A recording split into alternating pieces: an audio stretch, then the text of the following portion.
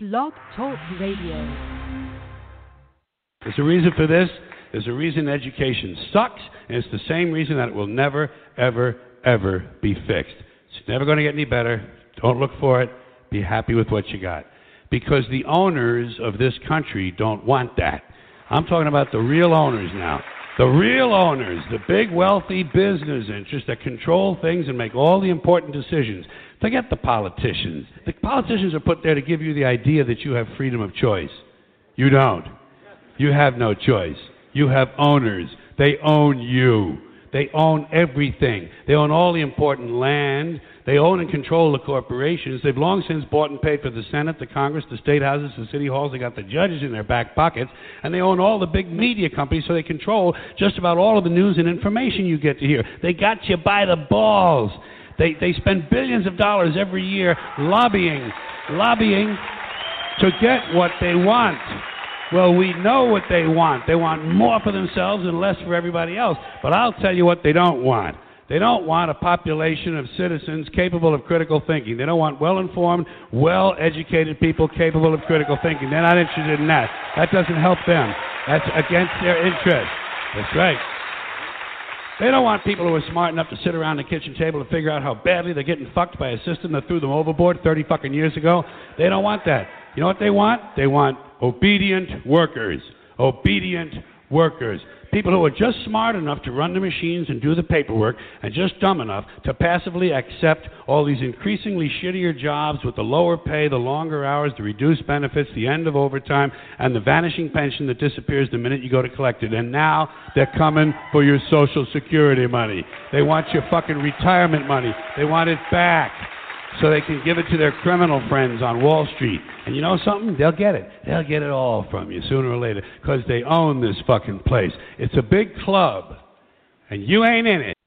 I am the soul that the builder refused. I am the visual, the inspiration that made ladies sing the blues. I'm the spark that makes your idea bright. The same spark that lights the dark so that you can know your left from your right. I am the ballad in your box, the bullet in the gun, the inner glow that let you know to call your brother son. The story that just begun, the promise of what's to come. And I'ma remain a soldier till the war is won. Chop, chop, chop.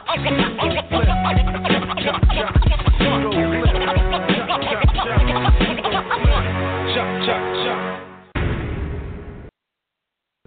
By taking some time out of our daily lives to sit down and have a little chat. There are, of course, those who do not want us to speak. Let me think, just let me think. In fact, even now, orders are being shouted into telephones, and men with guns will soon be on their way. Chancellor, Damn it! Why? Because while the truncheon may be used in lieu of conversation, words will always retain their power. Words offer the means to meaning, and for those who will listen, the enunciation of truth. And the truth is, there is something terribly wrong with this country, isn't there? You designed it, sir. You wanted it foolproof. You told me every television in London. Cruelty and injustice, intolerance and oppression. And where once you had the freedom to object, to think and speak as you saw fit, you now have censors and systems of surveillance coercing your conformity and soliciting your submission. We need cameras. How did this happen? Who's to blame? Well, certainly there are those who are more responsible than others. They will be held accountable. But again, truth be told, if you're looking for the guilty, you need only look into a mirror. I know why you did it. I know you were afraid. Who wouldn't be? War, terror, disease. There were a myriad of problems which conspired to corrupt your reason and rob you of your common sense. Fear got the best of you, and in your panic you turned to the now High Chancellor Adam Sutler. He promised you order, he promised you peace, and all he demanded in return was your silent, obedient consent. Inspector. Die! Die! Why won't you die? Why won't you die? Beneath this mask there is more than flesh. Beneath this mask there is an idea, Mr. Creedy. And ideas are bulletproof.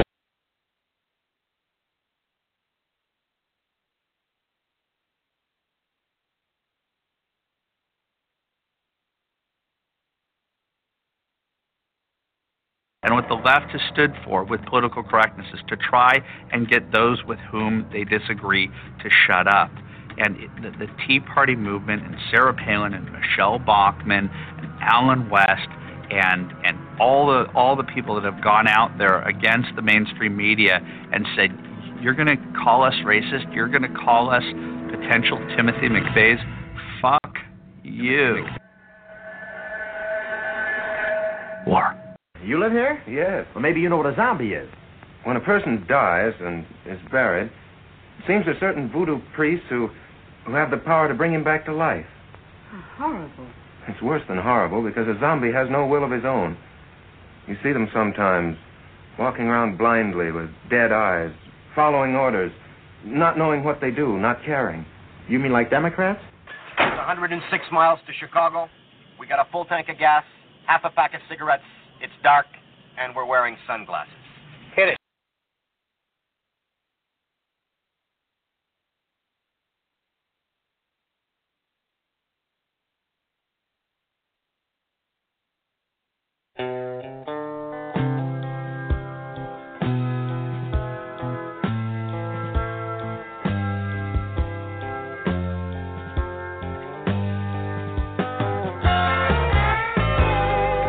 Bell-bottom blues, you make me cry.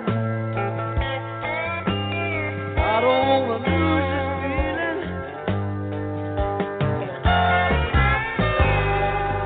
If I could choose a place to die, it would be in your arms.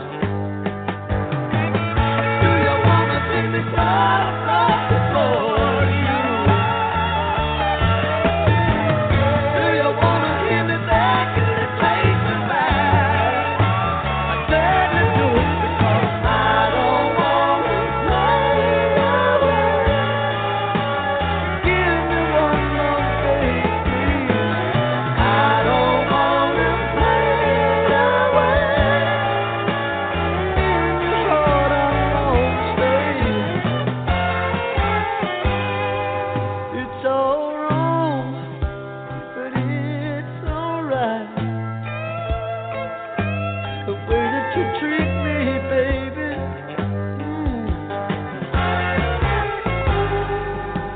I was strong, but I lost the fight.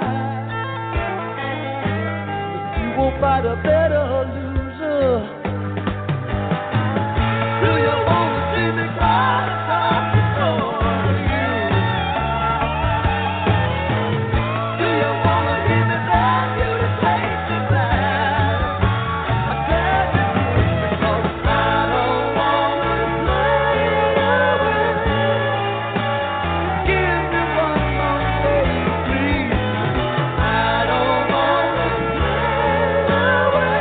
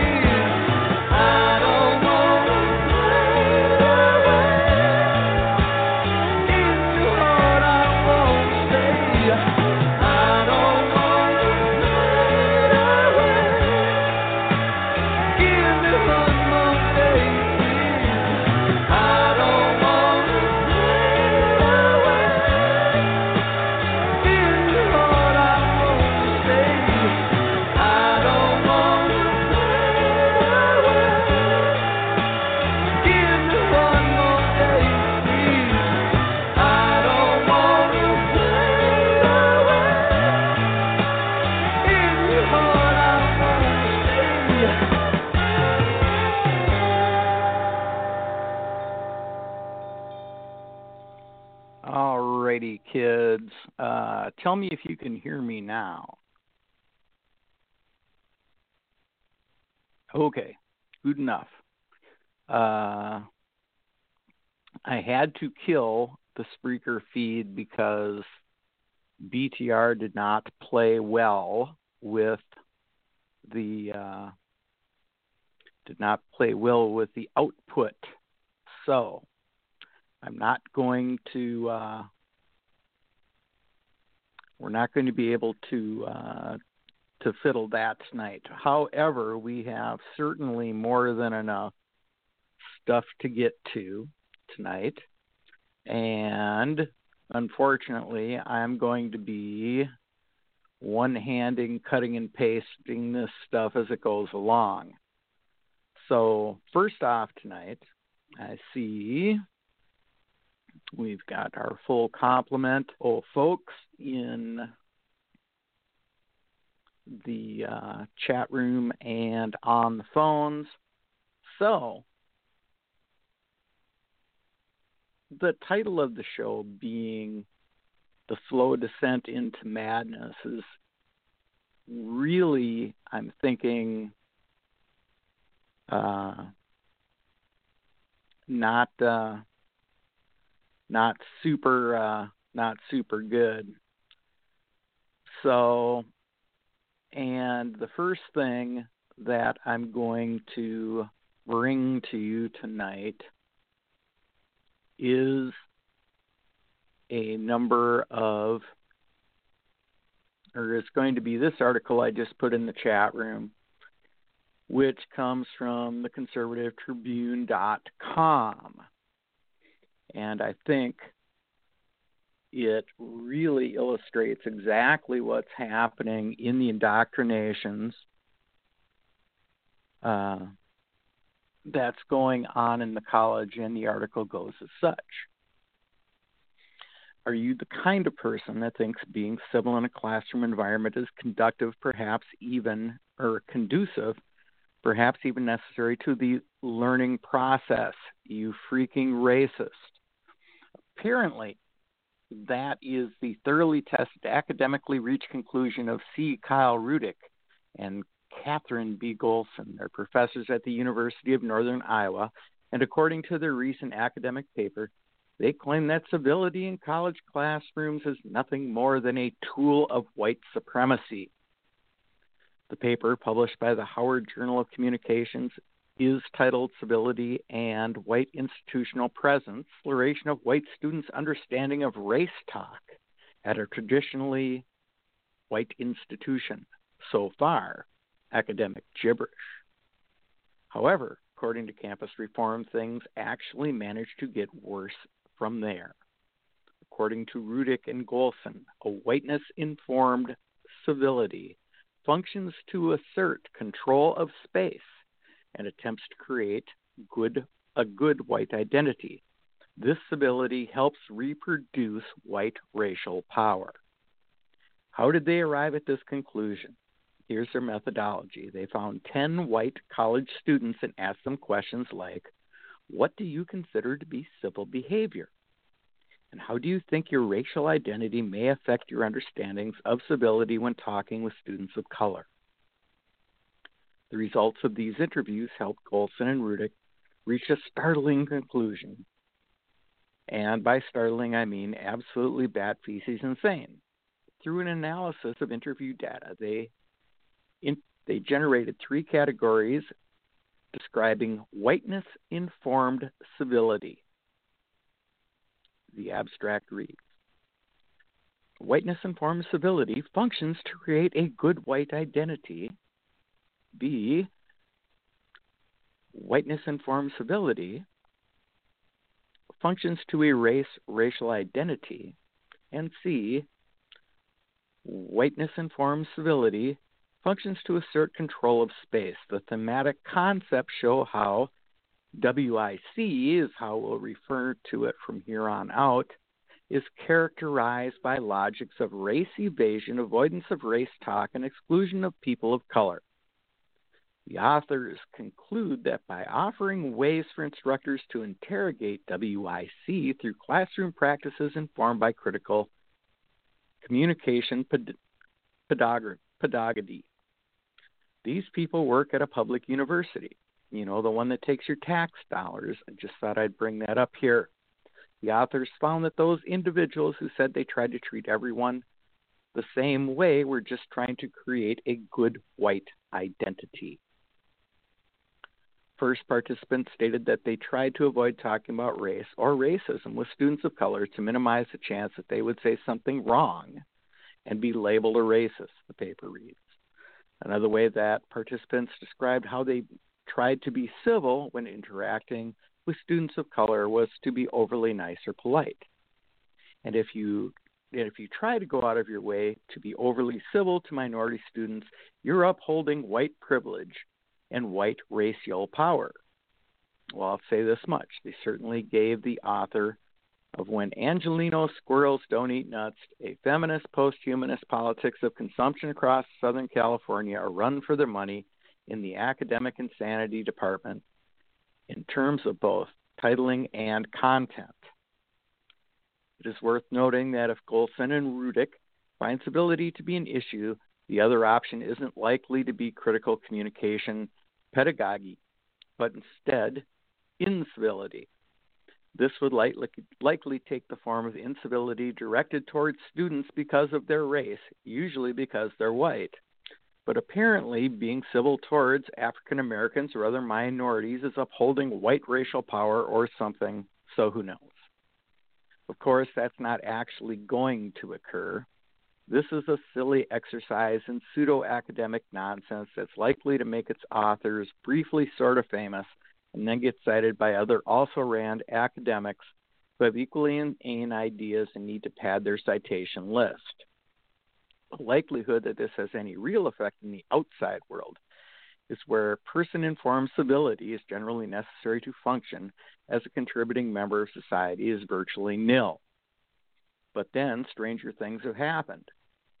And the fact that this exists at all is proof in some corners of academia that almost any kind of idea of stupidity will pass as a valid contribution to the exchange of ideas, just so long as it is not conservative. When I read this, once I got done choking down, gales of laughter,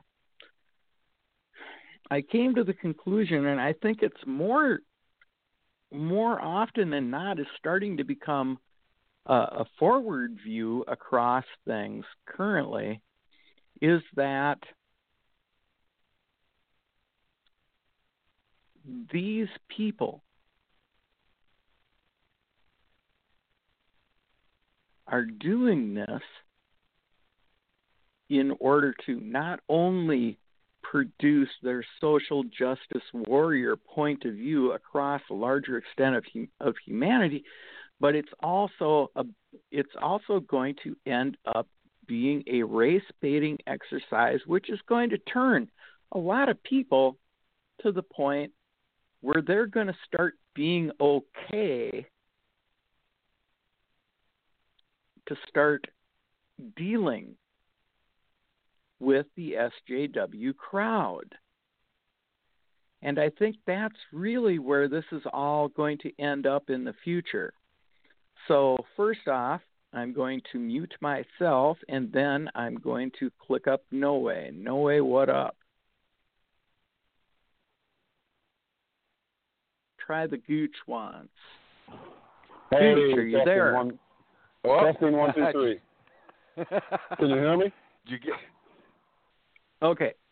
So who do I have now? You got me too. Yeah. Okay.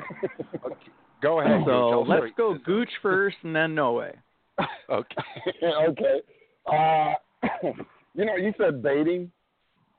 I think they're going to use this to force people who don't want to talk about race into talking about race. They've gone a step in the aggressive direction. And I figured something out this week, and it had to do with work. a lady was, African-American lady was talking about Asians at work, just flat out in the open. And we were sitting around, and she said something like, well, you know, they all look the same. Not an ounce of shame on her face. And it struck me a little weird. Of course, none of us who are considered white, even though I'm a male Cherokee lesbian, none of us would say a word because we're like, well, that's insane. If we were to say the same thing, we'd be fired on the spot. And there was about 5 of us sitting there. But I figured out that if you are considered the majority, you don't have the same rights to talk about race as do someone who has gathered the laurels of being considered a minority. I don't like to talk about race either. I don't think race has anything to do with honesty, dishonesty, good, evil, you know, the capacity to do either one. But I'm a troglodyte, or, you know, a Neanderthal to the cosmopolitan, femboy nation, whatever we're calling it now, of leftists who've decided that people are going to be judged by their race and they're going to be categorized like M&Ms instead of merit and achievement. This is a way that the left is using to militarize debate.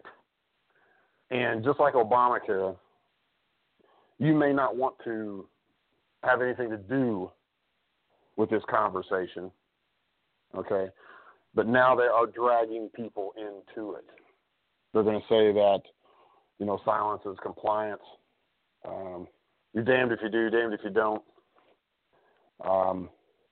And again, it's sick and stupid, but this is what happens in a federally run daycare center, you know, for adults who are pretty much never going to have a chance of working a real job and being held accountable or being fired.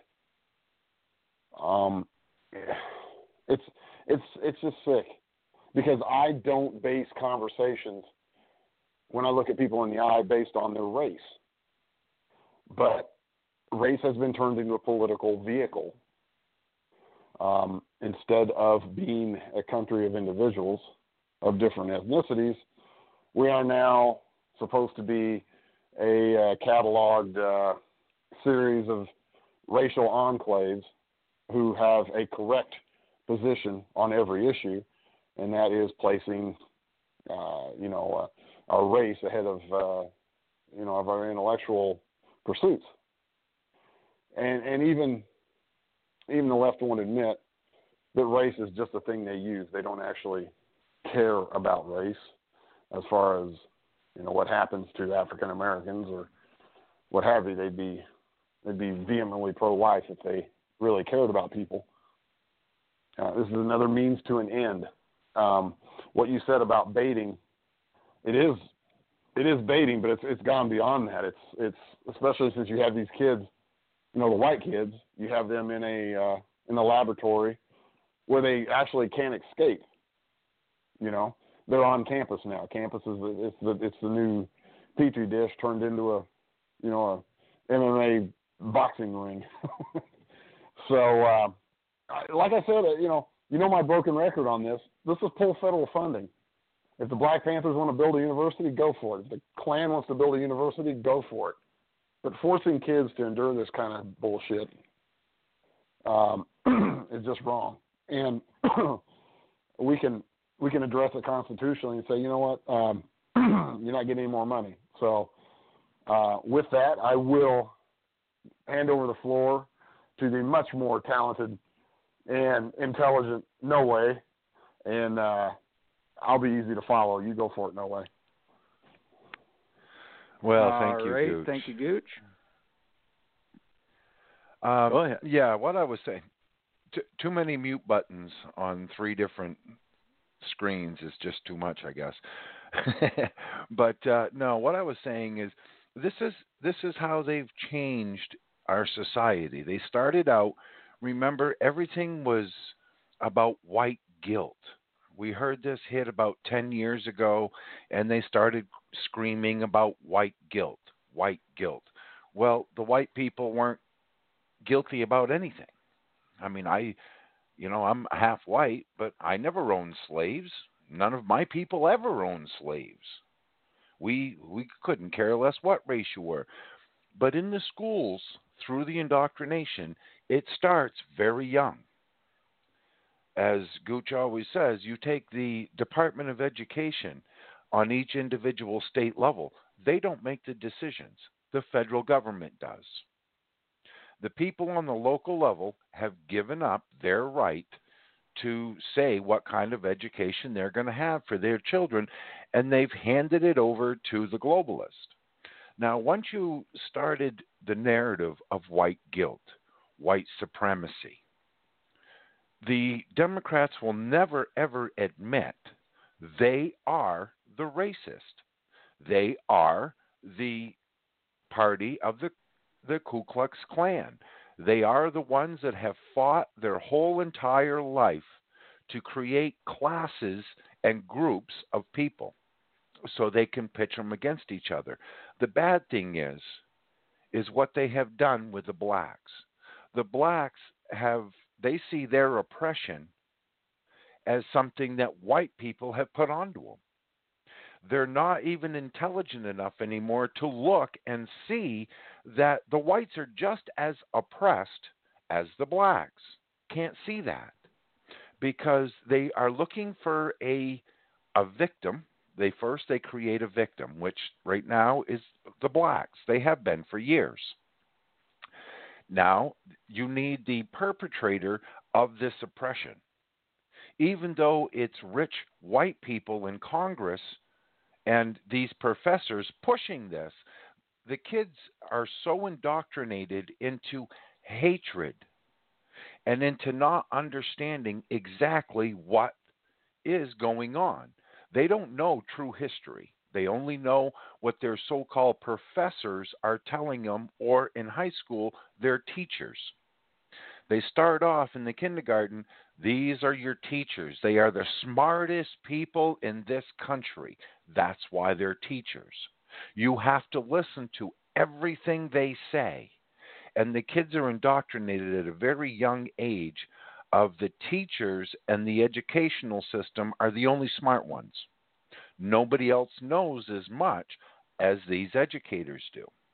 So once they get into college, what we have today is easy for them to do because the kids don't know the truth.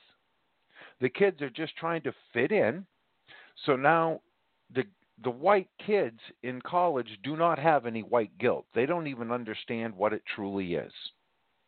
All they know is that they have been made uncomfortable to be around because now they're being told you don't know how to talk, you don't know how to treat these people, nothing you do. So they're making these these kids feel inferior to everything and everybody. So it doesn't matter how strong-willed and intelligent their parents are, these kids will end up being the dumbest, uneducated, unskilled kids you would ever find because they're so scared to say any word. And that's what they've created. But there's another thing behind it. Once you start pushing all of this racism and all of this hatred amongst the groups, what happens next? The violence breaks out. You get the loose cannons. You get the black guy that is just so ticked off at the white man that he starts attacking him. He goes, and we have what? Just like the church shooting here a few weeks back. They have turned so many nutcases against Christianity that now the Christians sitting in the church have become the enemy of these loose cannons. The same thing is going to start happening with our youth, our young adults in their mid-20s. They're going to graduate from college. They're going to go out into the real world, and the blacks are going to see what? There's no jobs. There's no high-paying trade at all out there for anybody, but they're going to blame the white man. They're going to blame the white students. They're only going to get run down so long, and they're going to start getting violent. They're going to start going after the white communities. They're going to start going after the white people on the street, and this will happen. We're already seeing it. This is exactly what these Marxists and these fascists have done for the past 100 years. You create a victim. You create the circumstance that has made this victim. And then the first thing you do is you point out a group of people that you want to control and you want to oppress and you want to tear down, and you say they're the perpetrators. A person's going to be scraping along the bottom for only so long before that downtrodden feeling within them starts turning to hatred. Then that hatred festers into violence, and next thing you know, we have an all-out civil war in society, and who wins in the end? The government. They create the crisis, then we have to do something about the crisis, and we have more Gestapo-style law enforcement hitting the street that they'll pull the trigger first and talk later. We see that happening already. We don't have law enforcement anymore. We have thugs with a badge. And that's all we have left. The older guys have taken their retirement and they've gone off and they sit back and complain about how bad the world is and the country is, but they're the ones that helped perpetrate it because they kept their mouth shut for their union brothers. And now you have a bunch of 20-something-year-olds out there with friggin' guns and a chip on their shoulder that they're so much better than anybody else. Do you think Hitler's brown shirts cared as they beat your wife or your kids to death in the street to get your servitude? Not one bit. And the same thing's happening again. Do you think Antifa, Occupy, Black Lives Matter, all of these people, do you think they really care about the truth? No. They only care about a thug-style mentality, care that government is taking from you to give to them, and that's all they care about. And if you speak out against it, well, then they have all these little fascist terms that they can use. You're a homophobe, you're an Islamophobe, you're a white supremacist, and on and on and on it goes. And this is how you destroy a culture by, number one, you dumb down the kids. They go into college, and they have no idea what racism is. So then you feed on that fake, lying narrative. And we see, by taking a good look at society today, it's working. Because people will agree with you until they get a trigger word or a trigger phrase, and then all of a sudden they go off the deep end. You white supremacist, you white this, you white that. And then, of course, now the white kids are sitting back under their breath saying all those stupid black kids. They're the victims of nothing. They're the victims of themselves. And now you start getting the two groups hating each other. How do you think they turned Islam against the world?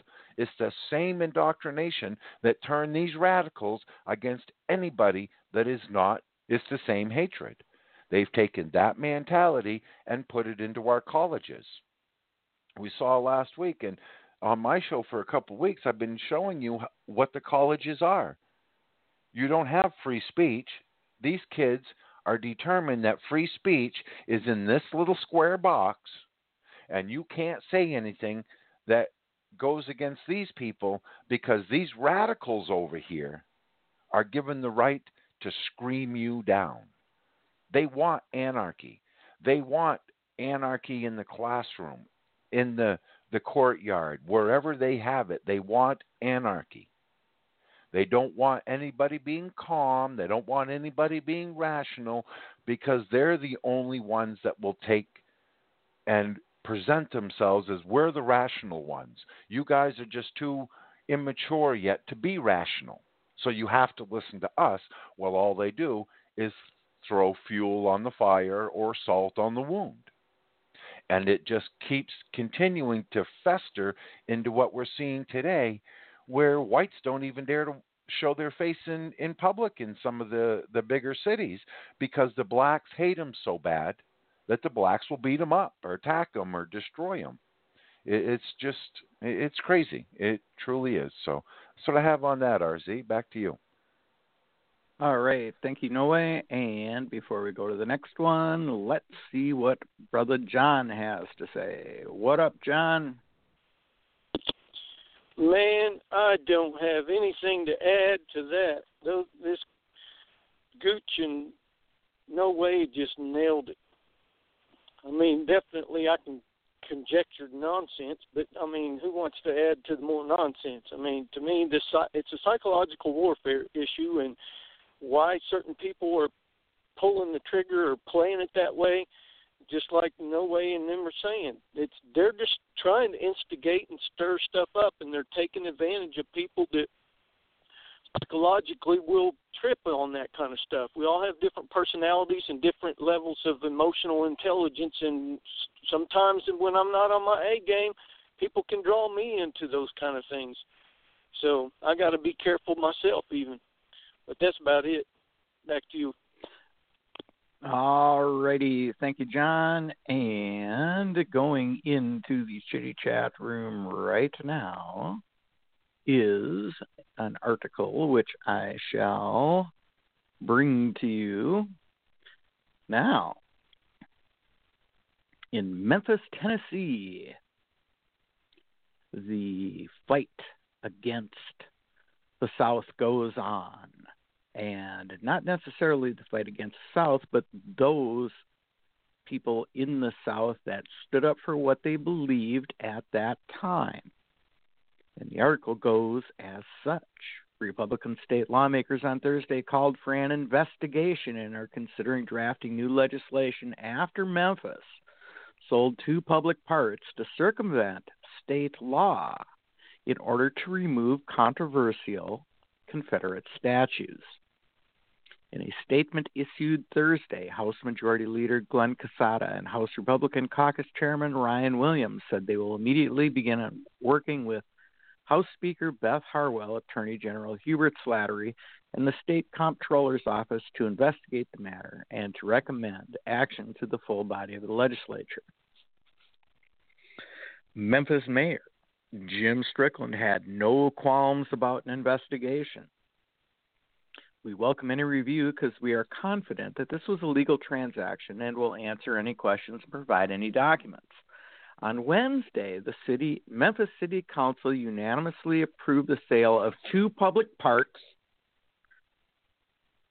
each for $1,000, that had statues of Nathan Bedford Forrest and President Jefferson Davis. The sale, made to a nonprofit, Memphis Green Space, circumvents a state law that required the city to get approval from the Tennessee Historical Commission in order to seek the statues' removal. Approval was necessary because the statues were on public property. Shortly after the sale, Memphis Green Space began removing both controversial statues.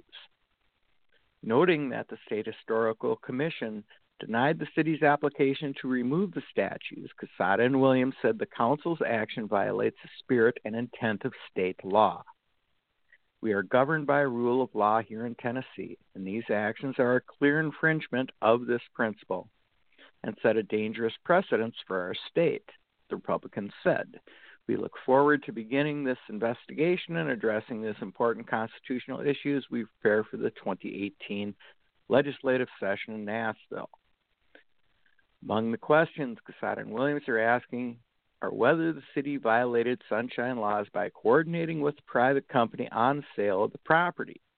They also asked whether anyone would personally gain from the rapid and clear undervalued sale of the properties and whether existing state laws were violated with the statue's removal.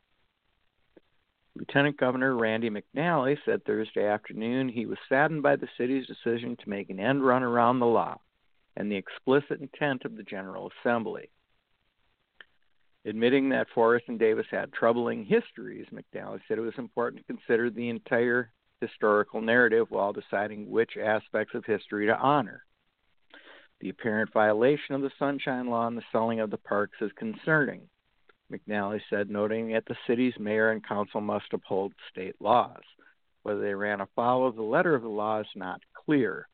That they violated the spirit of the law is undeniable.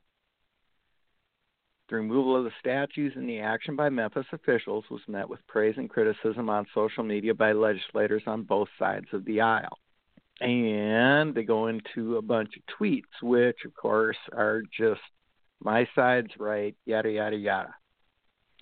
So, what you've got is a city council that end runs in order to further an SJW agenda by removing or by selling public property to a little SJW thing called, where is it? Memphis Green Space. Now, green space is the operative term. If you know anything about, say, Agenda 21 or Agenda 30, in every plan that comes out when you are looking at what they do when they're trying to concentrate populations into a smaller areas, that they create green space. And this would be part of a plan such as that. But to sell, and I would assume in Memphis proper that a city park is worth considerable more than $1,000. Great. Across the street from me is a block of park, just kitty corner from my house. $1,000 would get you probably about, maybe 10 square foot of that block of property, and most parks are generally more than a block. So once again, the utter hatred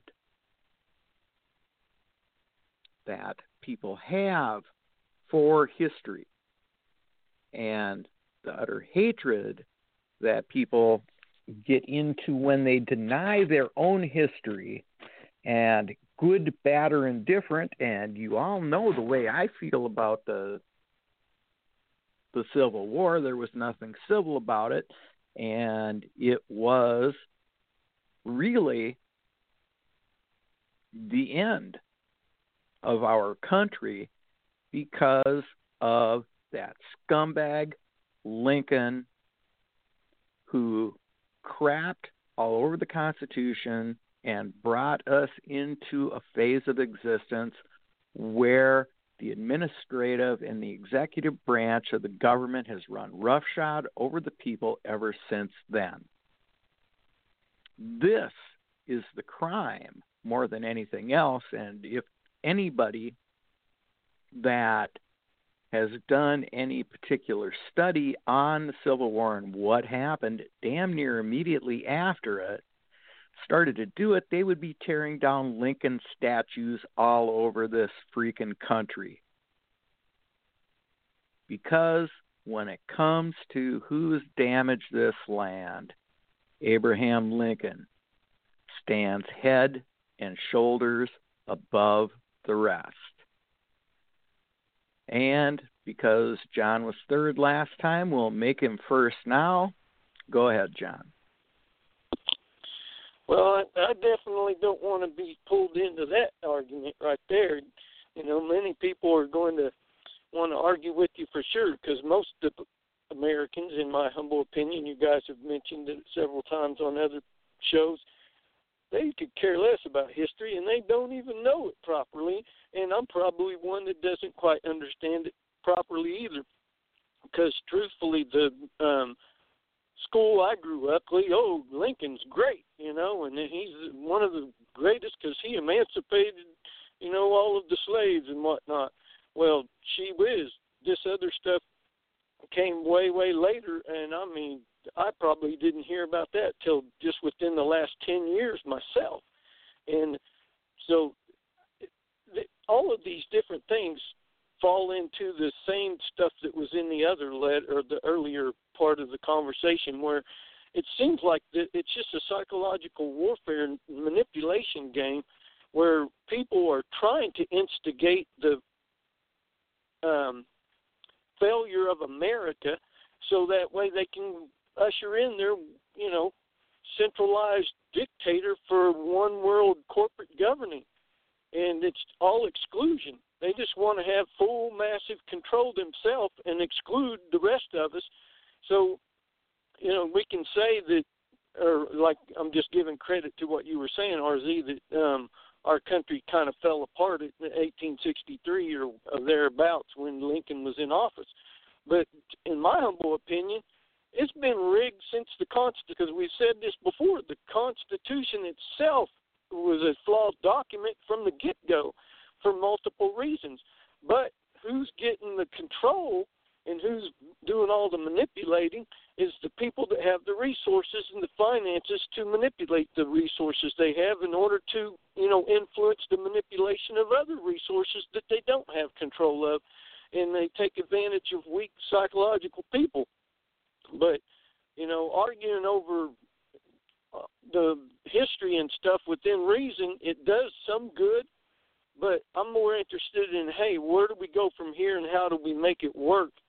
And definitely that we have to have some kind of foundation to stand on and make sure that, we have an understanding about history to a point that we can move forward without repeating the same mistakes. But this campaign to just breed distrust and just outright, who knows who's telling the truth about anything anymore? That right there, once you lose the confidence of having cohesion within the United States people, we can say, "Oh, I love this country," but do you love the people? Are we truly in love with each other? Not from a sexual, perverted way. I'm saying, do you really care about your brother and your sister and their needs, whether they're, politically left or politically right? They're still a human being, and that if they want to continue to use this psychological scam tricks to manipulate even the church, then, man, God help us. I'm for loss for words. And that's all I see this is just another stir-up of trying to, it's just Antichrist, in my humble opinion. And I don't think you're interested in going into the details of that right now, but maybe on another show or something. But that's all it is just making yourself or some group of you the boss and the Lord and the Master and the Savior, and they get all the power and exclude the rest of you. You're just serfs. All of the lords of the feudal system are going to control all of you serfs and vassals. But anyway, it frustrates me. I don't understand who's doing this. I'd rather find out who the people are that's perpetrating this stuff and find out what it is they really want. Because if they ain't interested in cooperation, cohesiveness, unity, and working together as one people to let everybody live their own lives, what is it? How's it people say?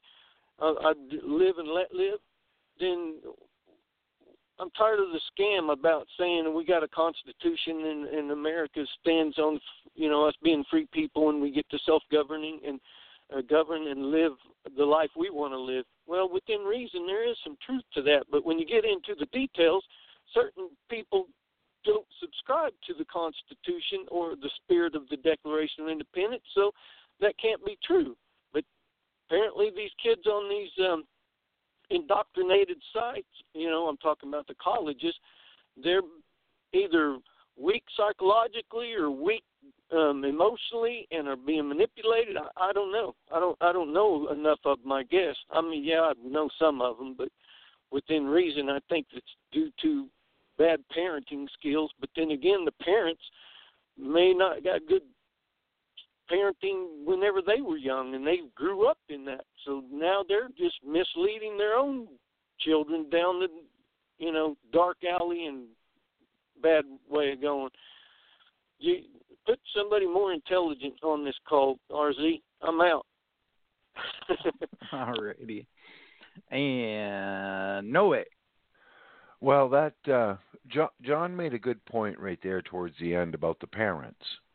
We have to look at the parents, generation after generation after generation. The first thing we know today is there's a lie out there that you will be nothing in this country, you will be nothing in the future unless you go to college. So they have the assumption of an education. And now when it comes to the liberals that are now running a lot of these towns and cities across America, and it's an all-out war. It's an all-out war on what America is.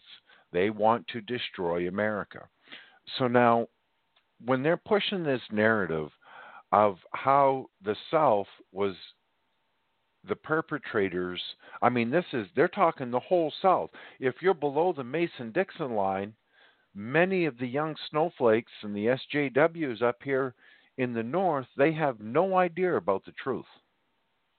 So now they're pushing the narrative of how racist and how oppressive and mean the people of the South are. What is the big fight against the South? Well, let's take a look at our elections.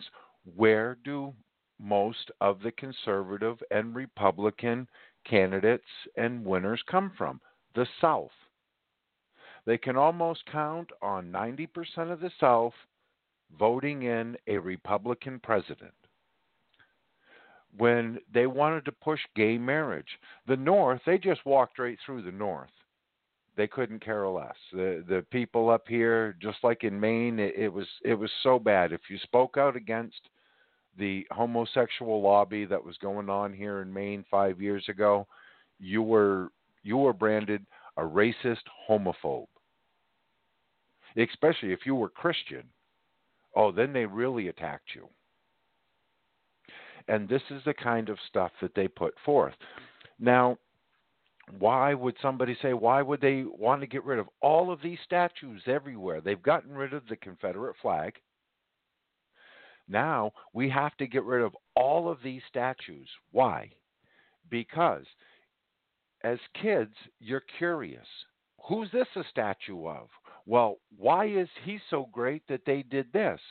They're not going to sit there and say, well, this general on this horse, that is showing racism, and that's showing slavery, and that's showing the oppression of the black communities.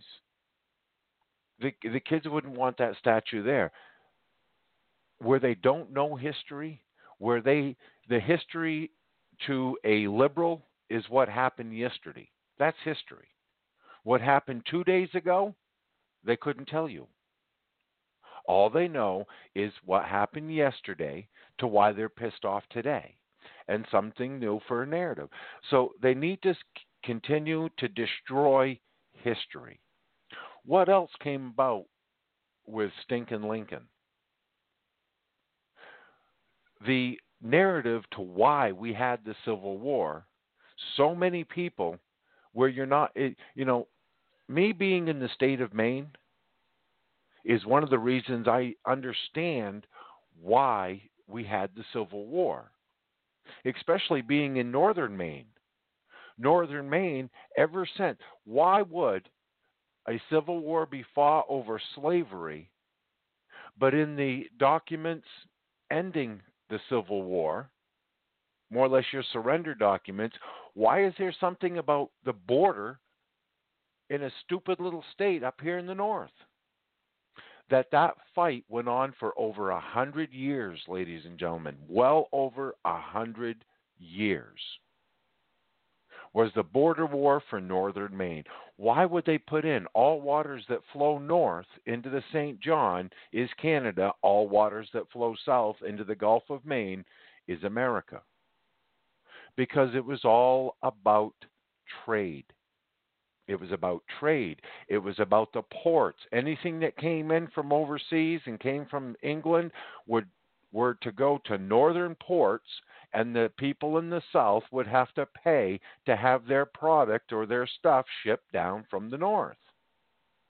Ships were not allowed to sail into southern ports, period, from overseas. That's where the big fight was.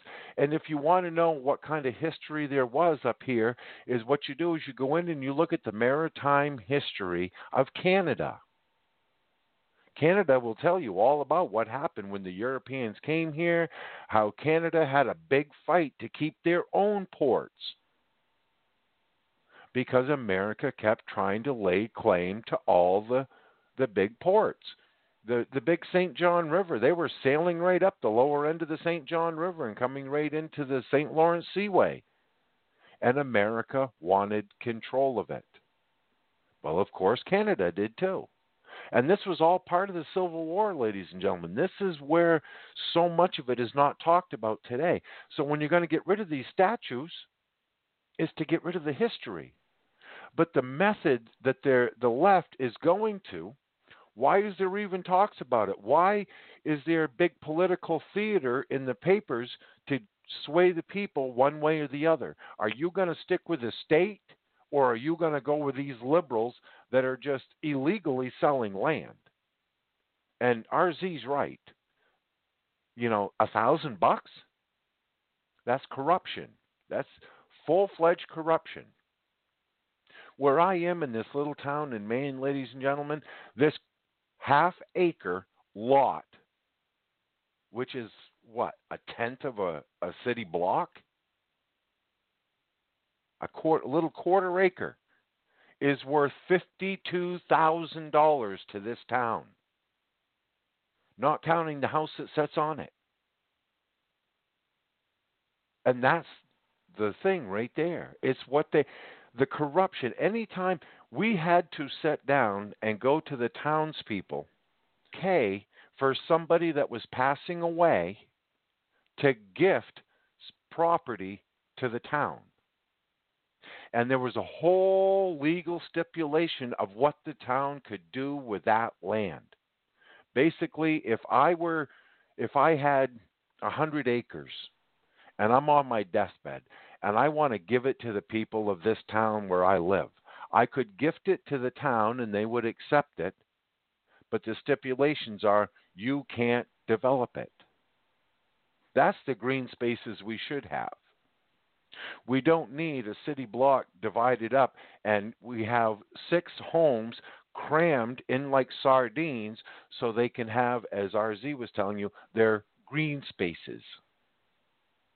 That's sustainable development. People think sustainable development is, well, you're sustaining people's lives. Oh, no. You might as well just call them little sustainable developments because that's where you can congregate the people. When it's time to control the people, you have them all safely packed into one little sardine can.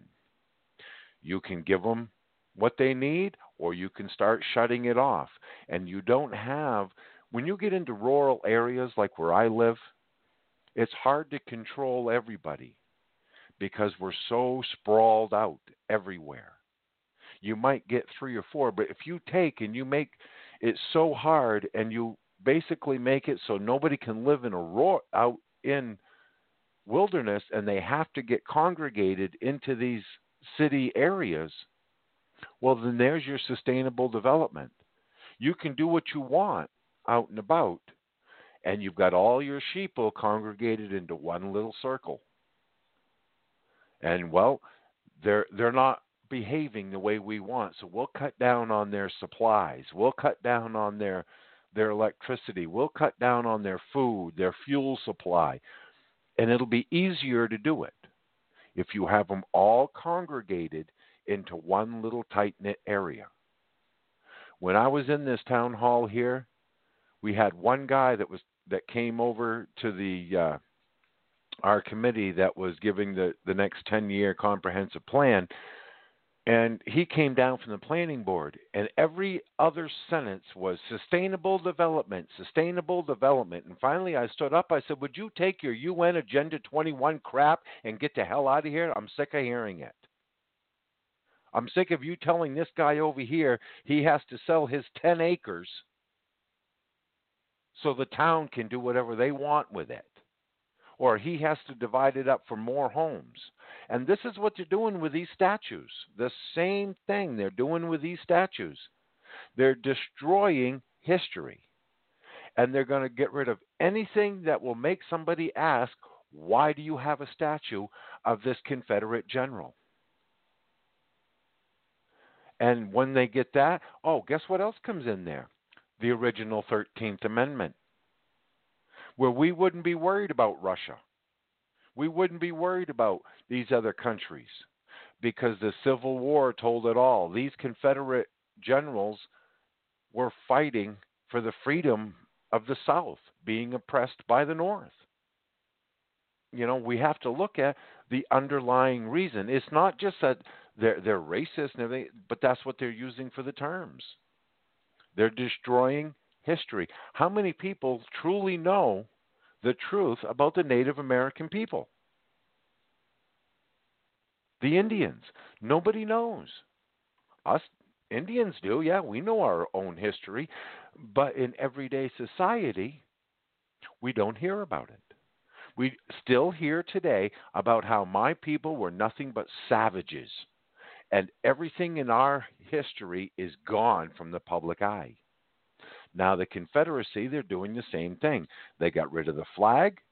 Now they're getting rid of all the statues. The same way they're stripping the Ten Commandments and nativity scenes and God right out of society, they're doing the same thing with history. History is whatever they claim it to be. So that's something we have to pay attention to when they come into your town and want to destroy what others have put up in your town as statues or history, because to destroy it, to rewrite it. So that's what I have on that, RZ. Back to you.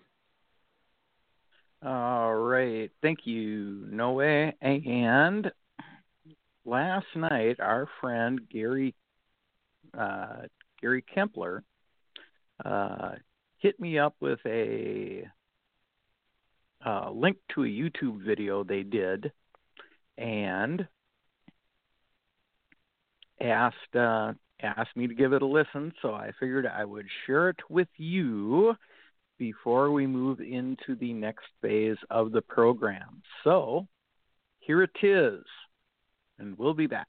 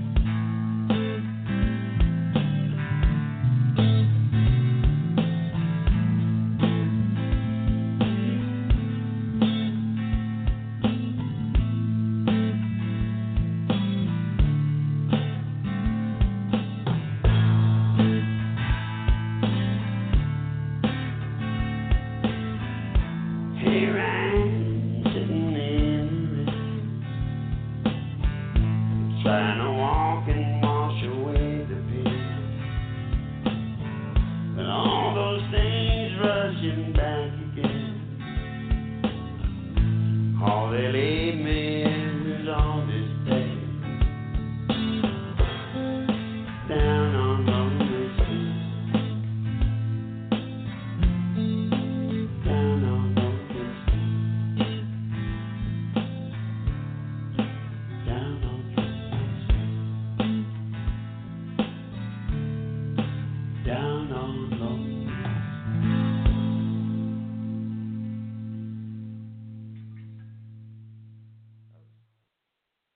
All right, so if you see Gary somewhere around BTR town, let him know what you thought of his tune. And on to the next. And there's a couple things, and in the same vein, I guess, is what we'll talk about next, is people getting chased. You know, you've got lots of people that exiting their businesses nowadays, and for assorted reasons. And of course, we've all found out our stuff about the NFL boycott and stuff like this, and this article addresses that. And it goes as such. The link is in the Chitty Chat room currently. The controversial founder and CEO of Papa John's, John Schnatter, is stepping down, the company announced Thursday. The company said its current president, Steve Ritchie, would replace him. Schnatter sparked controversy in November when he slammed NFL leadership over players kneeling during the national anthem to protest racial injustice and police brutality. Leadership starts at the top, and this is an example of poor leadership, Schnatter said in a call with investors. CEO statements quickly inspired backlash on the left and support on the right. The Daily Stormer, a white supremacist website, even posted an article asking whether Papa John's was the official pizza of the alt-right. The chain responded and said that it did not want hate groups buying its pizza.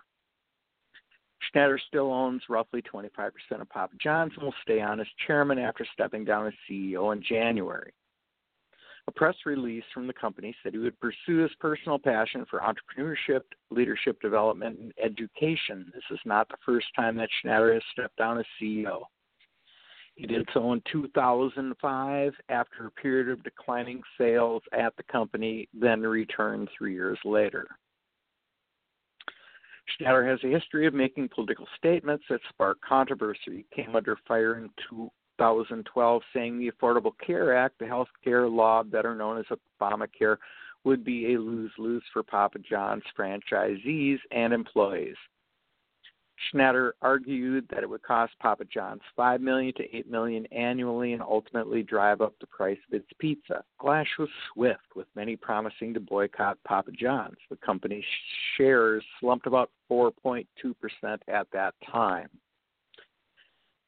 Schnatter has also spoken extensively against what he says is overregulation. In his 2017 book, Papa, the Story of Papa John's Pizza, Schnatter argued that regulations were steering the U.S. away from a system of free enterprise.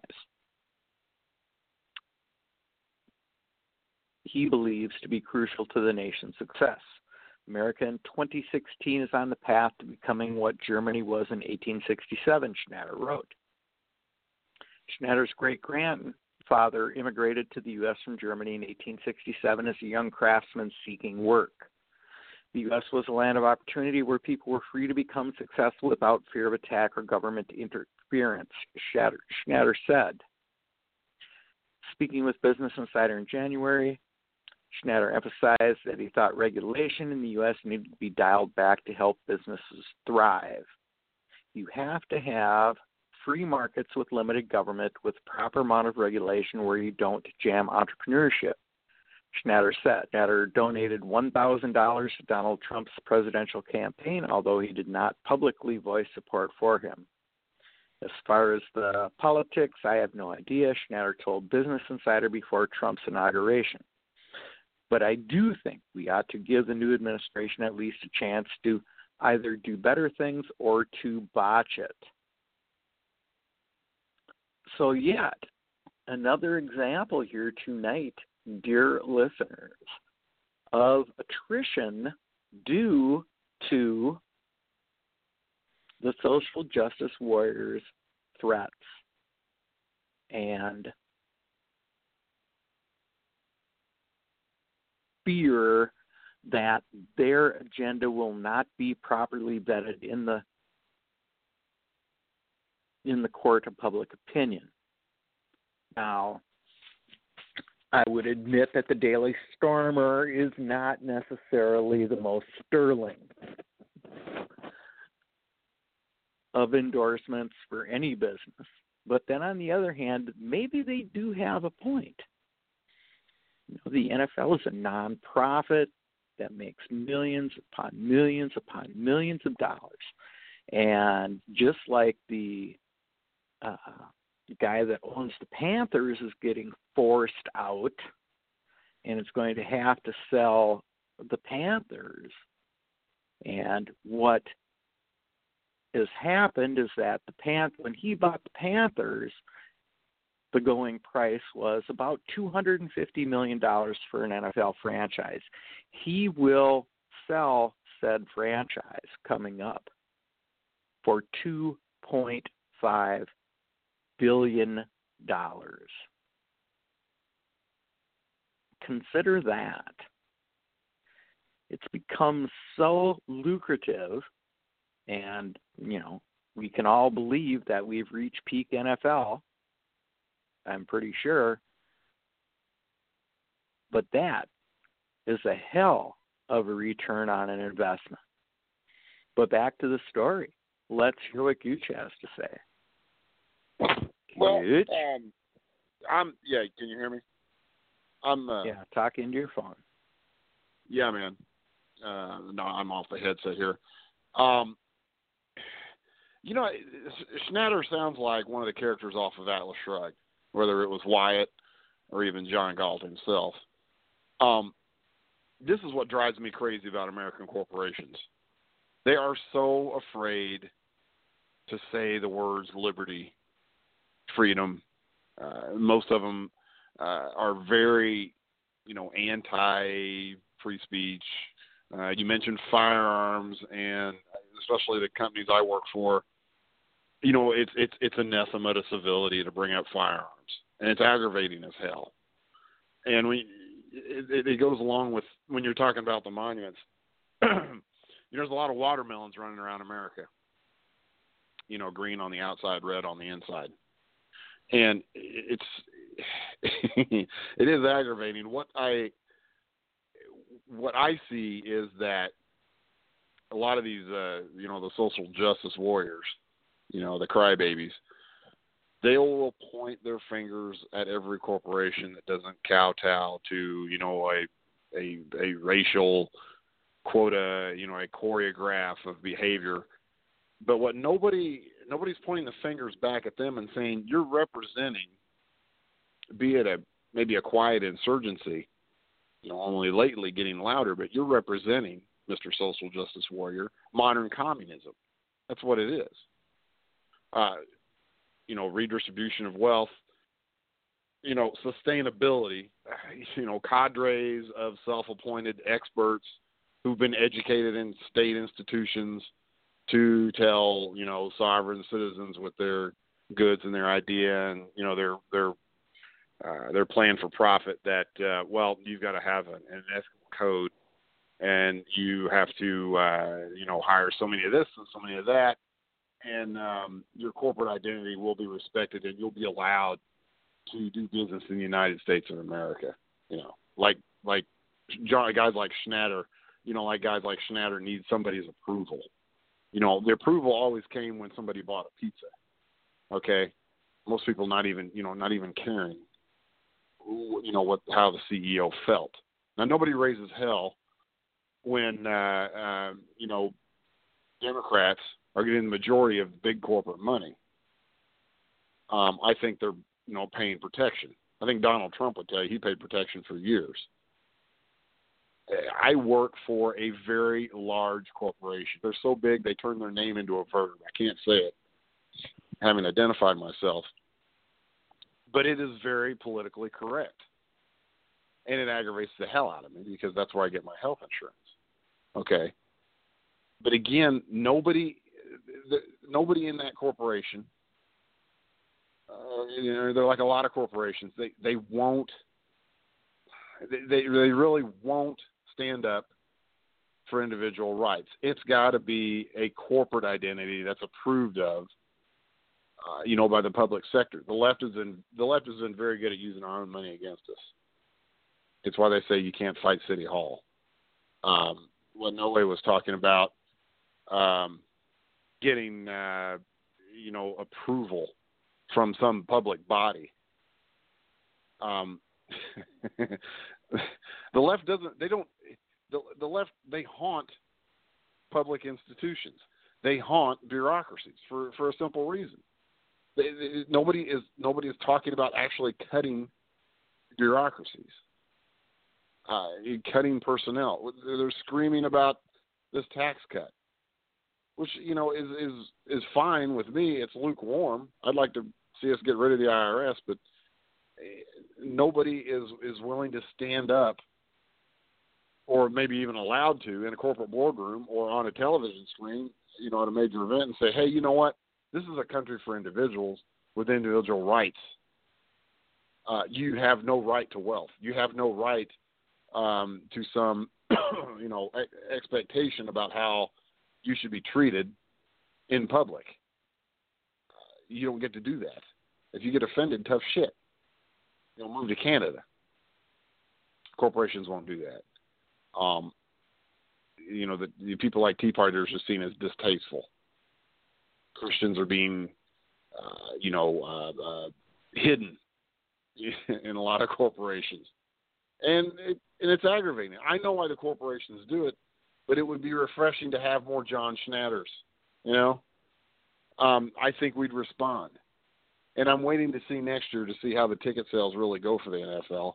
I hope they've taken a hit.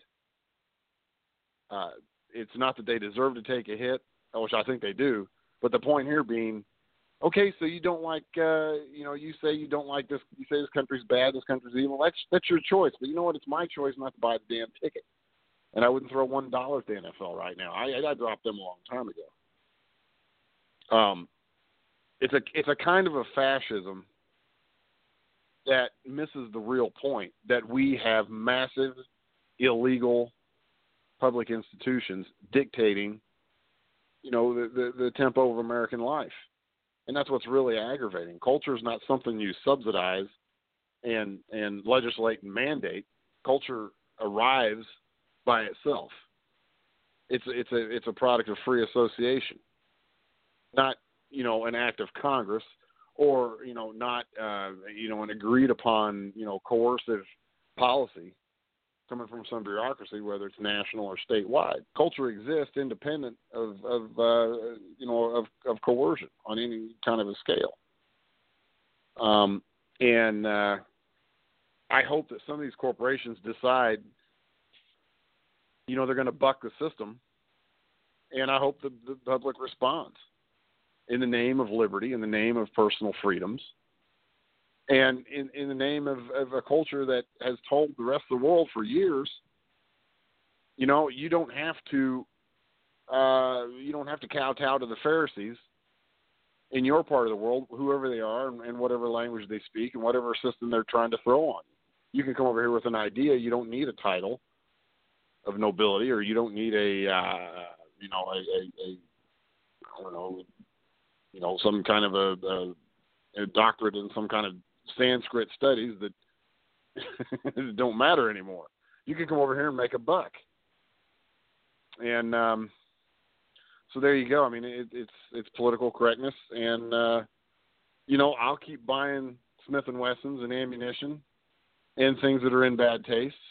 I mean, if it's something that drives the women on The View crazy, and it's something that Jim Kimmel's going to make fun of, I want to be a part of it. So there you go, RZ. Back to you, bud. All right. Thank you, Gooch. And before we get to the last subject, I want to bring something up really quick. And it is in the chat room now.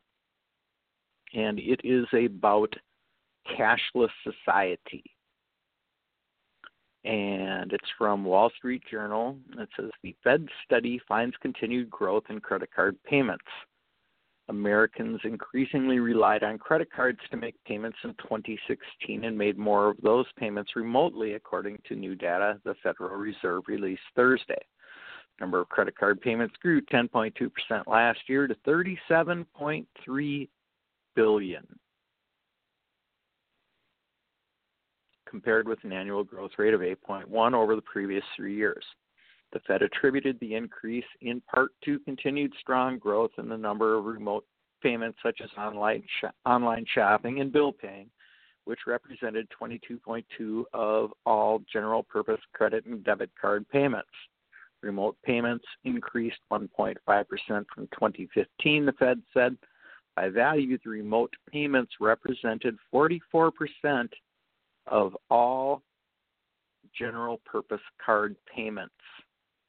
The data released Thursday are part of a new collection of information on trends in payments, including credit cards, checks, and other electronic payments, that will supplement the Fed's triennial study of the payment system. Overall, American consumers paid with cards 111.1 billion times in 2016. A 7.4% increase from the previous year. And the value of those payments grew 5% to $5.98 trillion. These growth rates were slightly lower than the rates recorded from 2012 to 2015, the Fed said, as growth in debit card payments slowed by number and total value. The share of in-person general-purpose card payments that rely on chip technology surged in 2016 to 19.1% in 2016 from only 2% in 2015, reflecting the coordinated effort to place the technology in cards and card-accepting terminals, the Fed said. The data also showed more payments fraud is shifted online. In 2015, roughly 53.8% of payments fraud by value from general-purpose credit cards occurred in person. That flipped last year when 58.5% of fraud occurred remotely, the Fed said. Data from the largest banks also revealed a continued decline in the number and value of commercial checks paid in 2016, with the data suggesting the average value of a check paid also declined slightly since the previous year. So what does all that mean? Well, what it means is that we are again inching closer to the cashless society. Now, and it also means that the new chip cards are becoming more prevalent, as was evidenced by a near 20% increase in their use. I see chip readers everywhere. As these become more prevalent, you will see that information collection due to the chippies themselves is going to skyrocket. Now, you all are well aware of my own personal habits. I deal in cash, and I do pay my bills online. So I've been a constant throughout this with my cool little debit card. So when we start to look at what the numbers really mean. What you're having, too, is you're having the oldsters that are dying off, and fewer people are writing checks just for the fact that it's becoming a dead form. Nobody wants to be in line behind somebody writing a check. It's cash or card now. So, and I understand that in my life on a daily basis when I'm at work. If a guy has to write me a check, I have a whole new series of hoops I have to jump through. There's a thing in the trucking business called a T-check or an EFS check, which comes out of a maintenance account, and it's just all kinds of just extra stupid. So, anyway.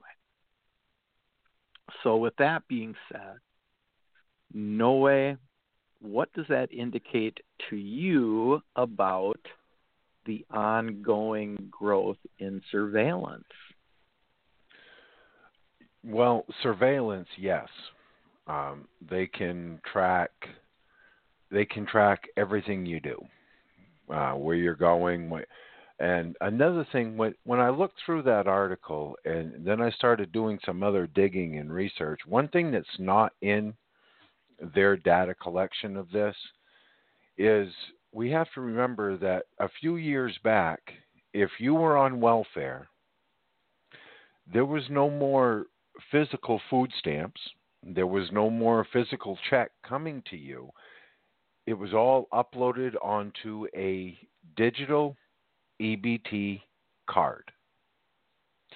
So that kind of growth not only tells me that, yes, with this chip that's in it, now that they're all coming over to these chips, they're not only tracking it, but it was so much growth in it. That told me that there's more and more people going on to EBT cards as well. But it's all for tracking it.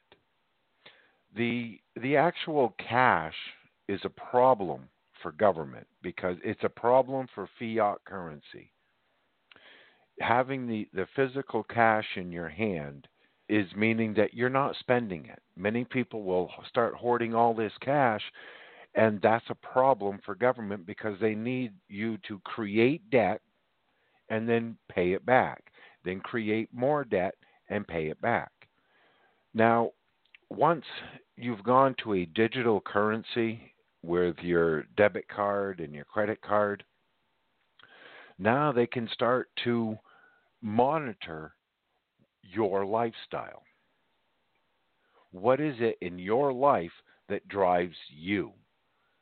So when the big corporations are starting to lose profit, well, we need to direct certain messages to these people.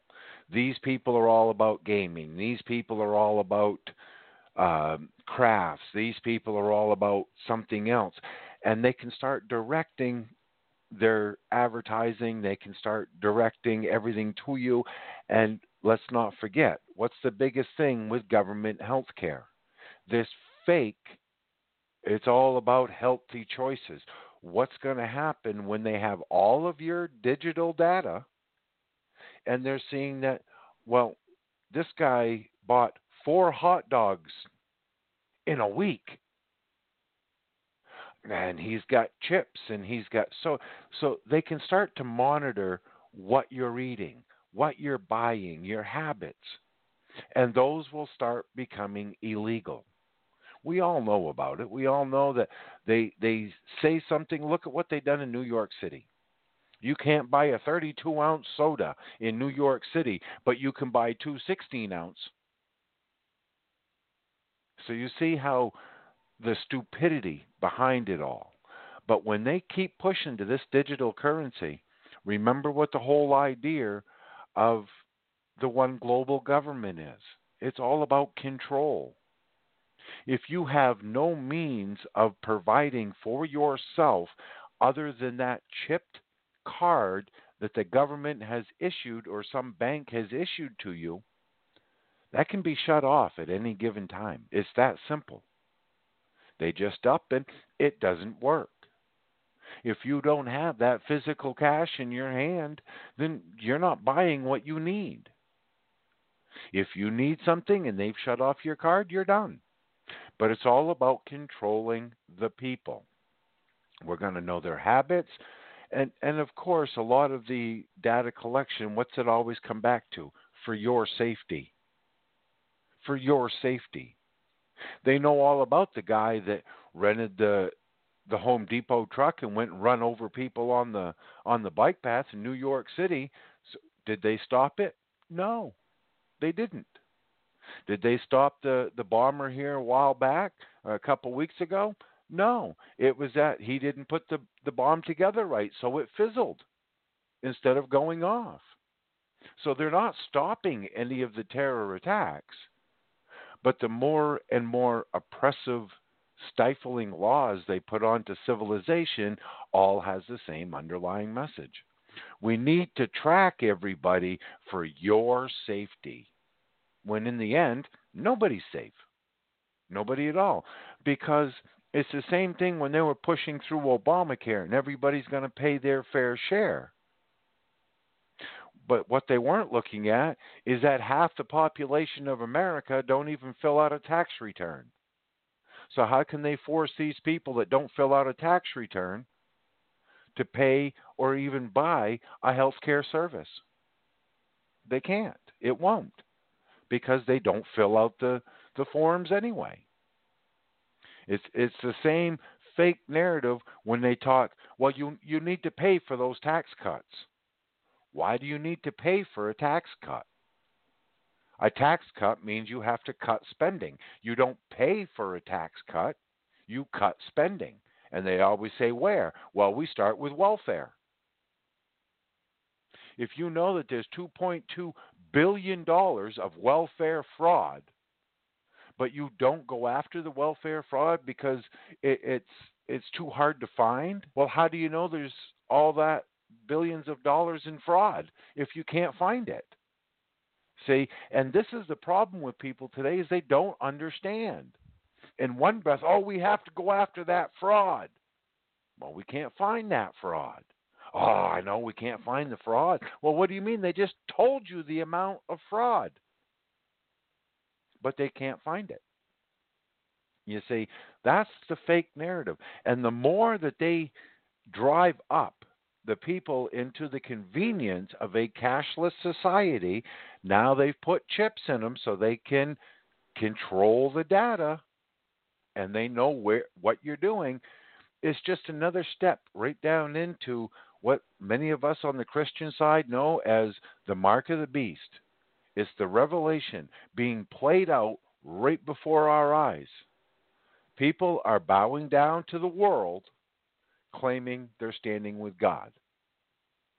And the ones that don't believe in God, they don't understand what this evil is. They see it as a convenience. Don't understand until the guy comes knocking on the door and, well, you've broken some law.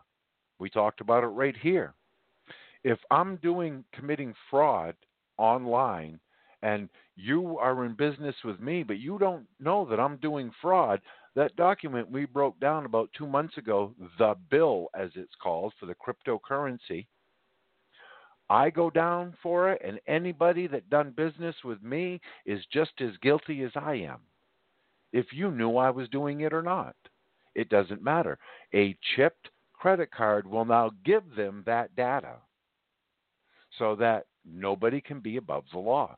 Nobody. Well, unless you're in government, then, well, no laws matter to you anyway. But this is where we've come to. And I see it right in my boys. They love it. They love the phones that look at their face for facial recognition to turn the phone on. They love the fact that they can sit there and hit a couple buttons on their phone and buy whatever they want. They don't understand the freedom that they're actually giving up to be tracked 24/7 by a government, the bank, and all the cronies on the left that have about as much intelligence as, I don't know, a pile of crap on the ground. They don't understand, and that's where we have to really look out.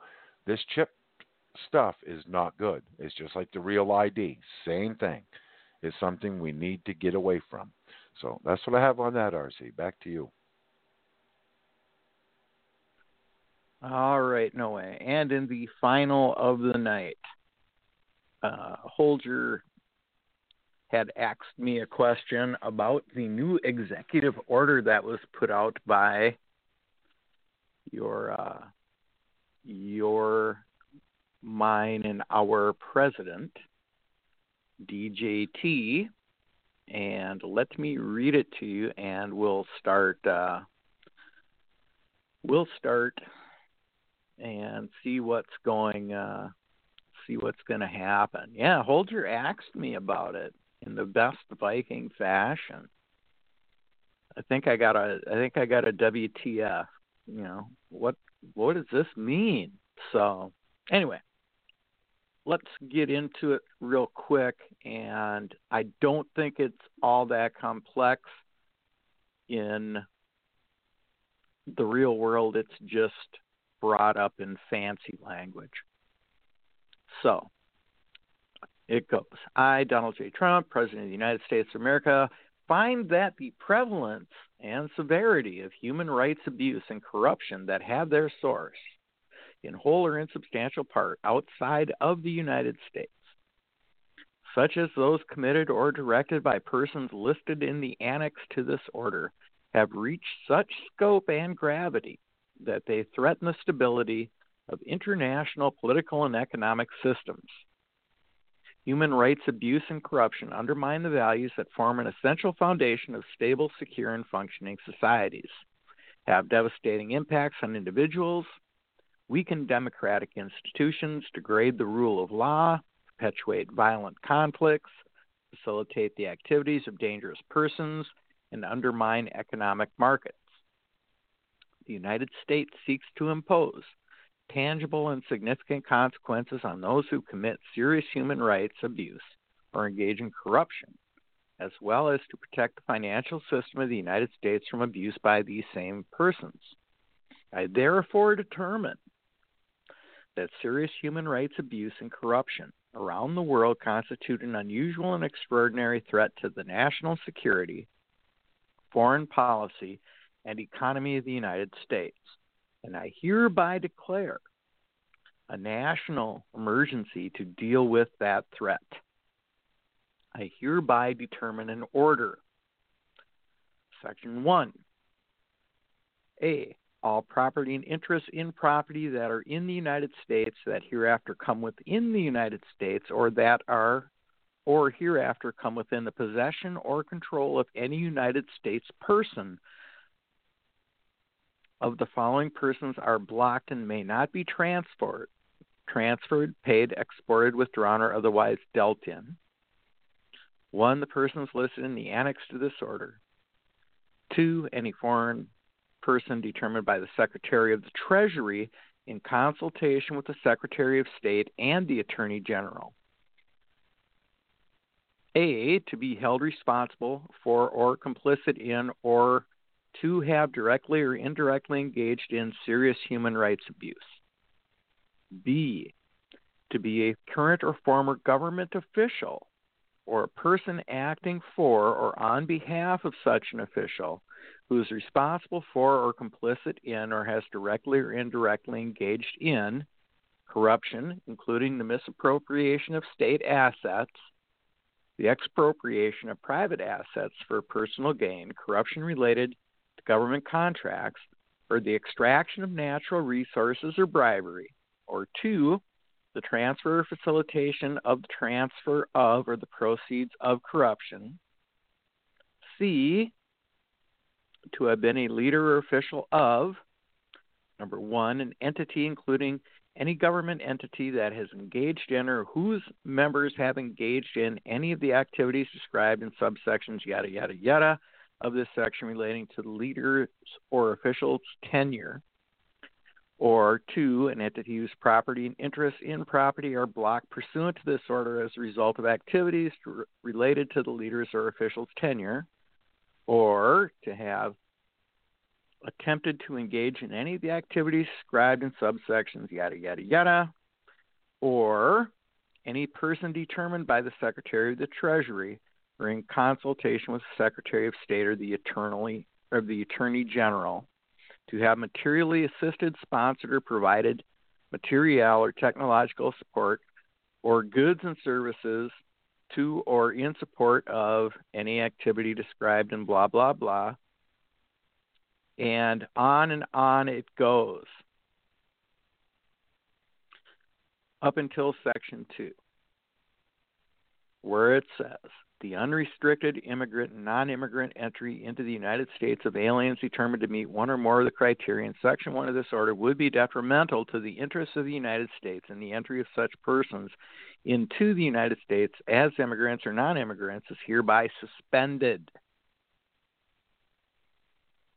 Such persons shall be treated as persons covered by Section 1 of Proclamation 8693 of July 21st, 2011, suspension of entry of aliens, subject to UN Security Council travel bans and International Emergency Economic Powers Act sanctions.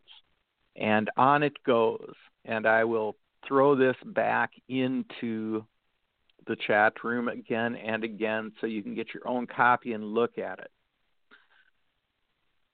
What we are seeing in this order is, as Lycatch put it, child trafficking, state-sponsored terrorism, like that person who was transferring Bitcoin to ISIS.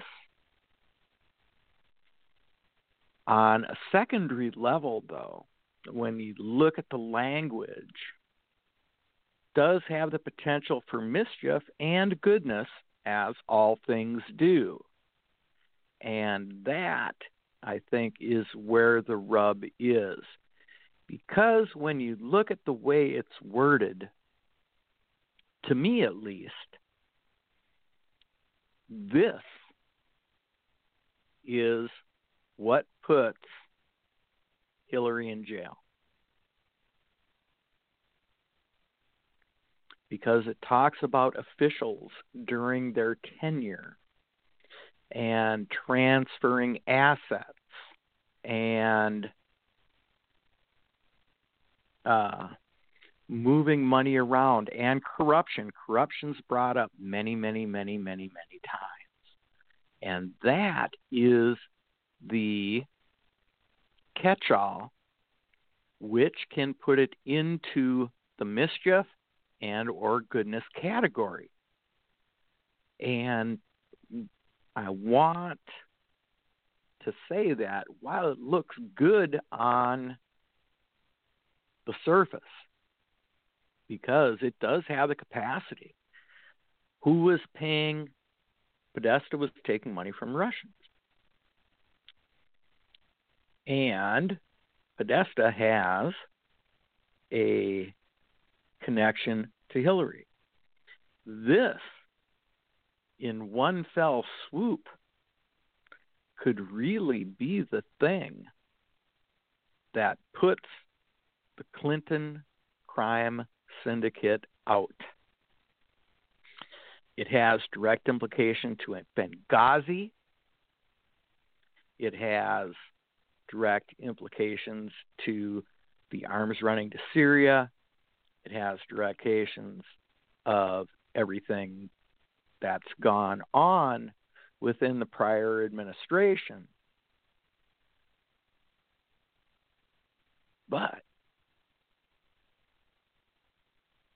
this has the capacity to be also brought into play if you have any dealings overseas and you become a pain in the ass, because that can be used against you as well. But I think the most telling part here is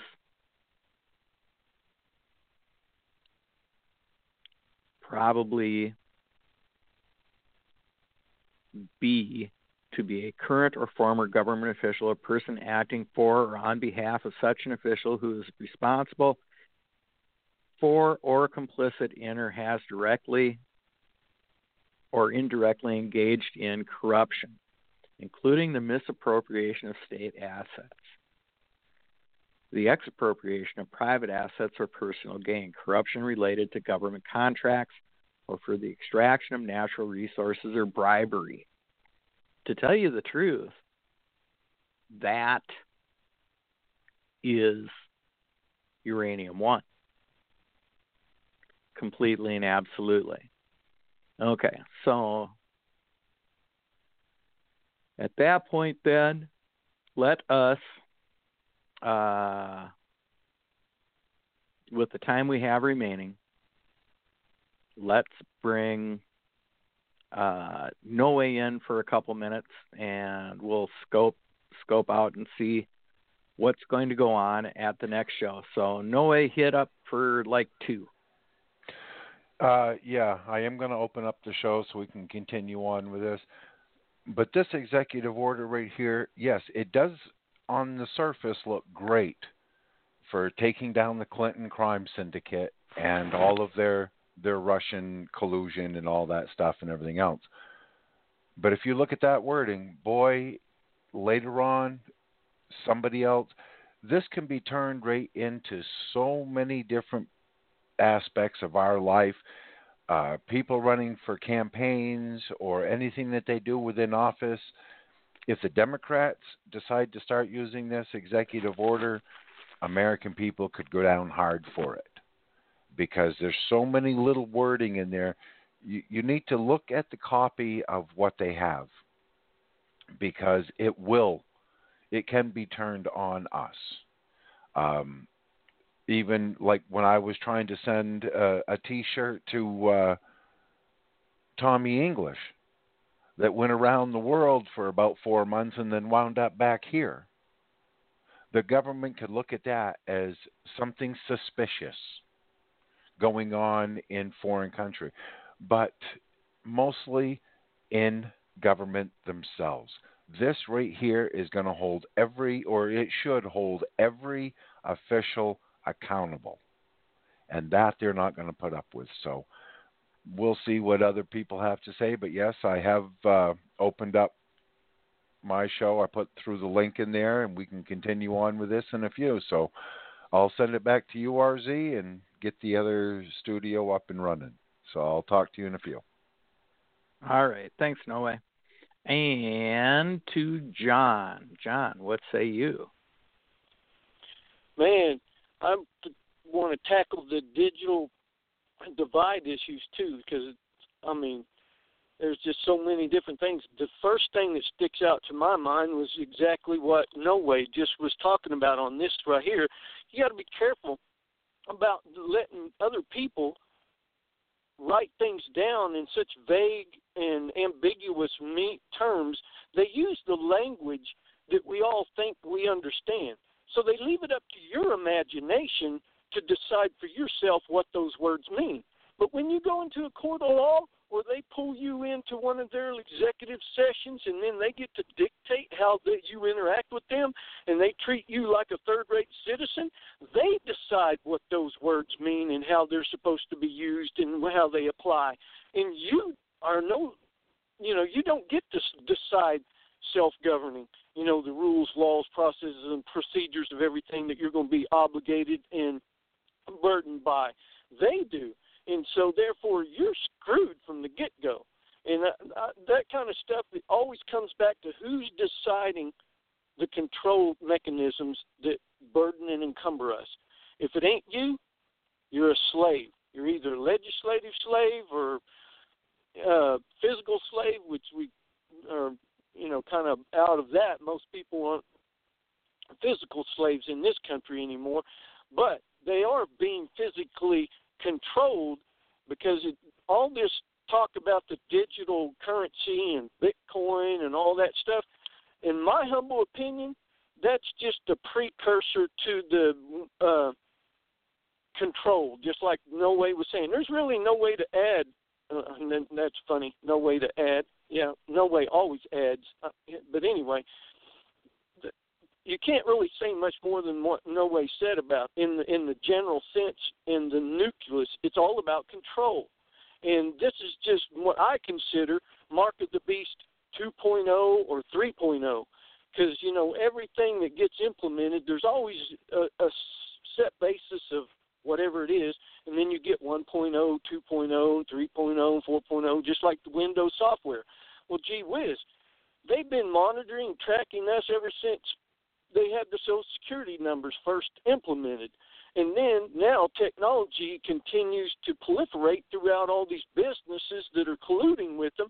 And the funny thing of it is just like No Way was talking about too, us giving up power.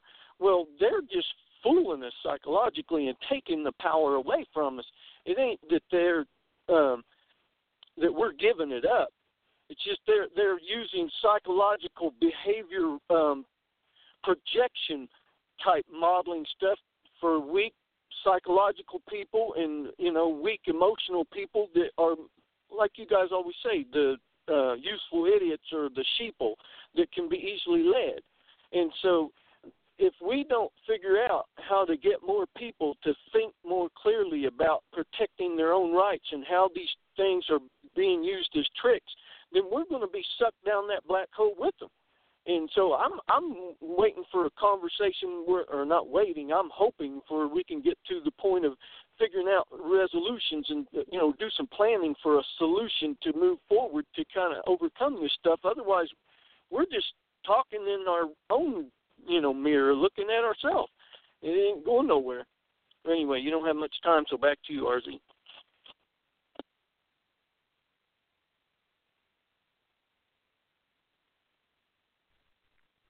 Thank you, John. And for a short ending, say like less than a minute, let's talk to Gooch. Yeah, I'm not real worried about digital currency because all anybody's ever going to find out about me is that I'm still broke. So that's that. I fear, you know, people that are going to scream about digital currency and invasion of privacy are, you know, they better be screaming about Social Security, Medicaid, Medicare as well. What Trump signed today, just like, I mean, as you were saying, Uranium One, I was yelling, that's Uranium One. I think he tailored this, rightfully so, to go after Hillary. We'll see. I mean, campaign finance laws never stopped certain people in public office from getting a ton of money. And, you know, the point's also been made, and I agree, you create a monster. Well, what happens when the need for that monster goes away, but you still got the monster stalking around? Well, somebody's going to use it. So, you know, we'll see how this is used. I'm gonna bail on you guys. I got to get up early and, you know, work. I hate it, but I got to do it tomorrow. You all have a Merry Christmas. Thank you so much for, keeping me, a spot at the table. And I hope you all are all right. And we'll do this again next Friday. So God bless you all. And remember, liberty always. Let's keep talking and let's keep let's keep the fire lit. So you have a good night. Merry Christmas. All right. Thank you, Gooch. And to all our friends, John and No Way. And I think I see Iggy and Trisha hanging around the back there. And thanks for keeping the faith through the technical difficulties in the first part of the old program. And these things will be resolved. That's why we do them. So it's like everything else I've ever done, find every way to break it until there's nothing left but the fix.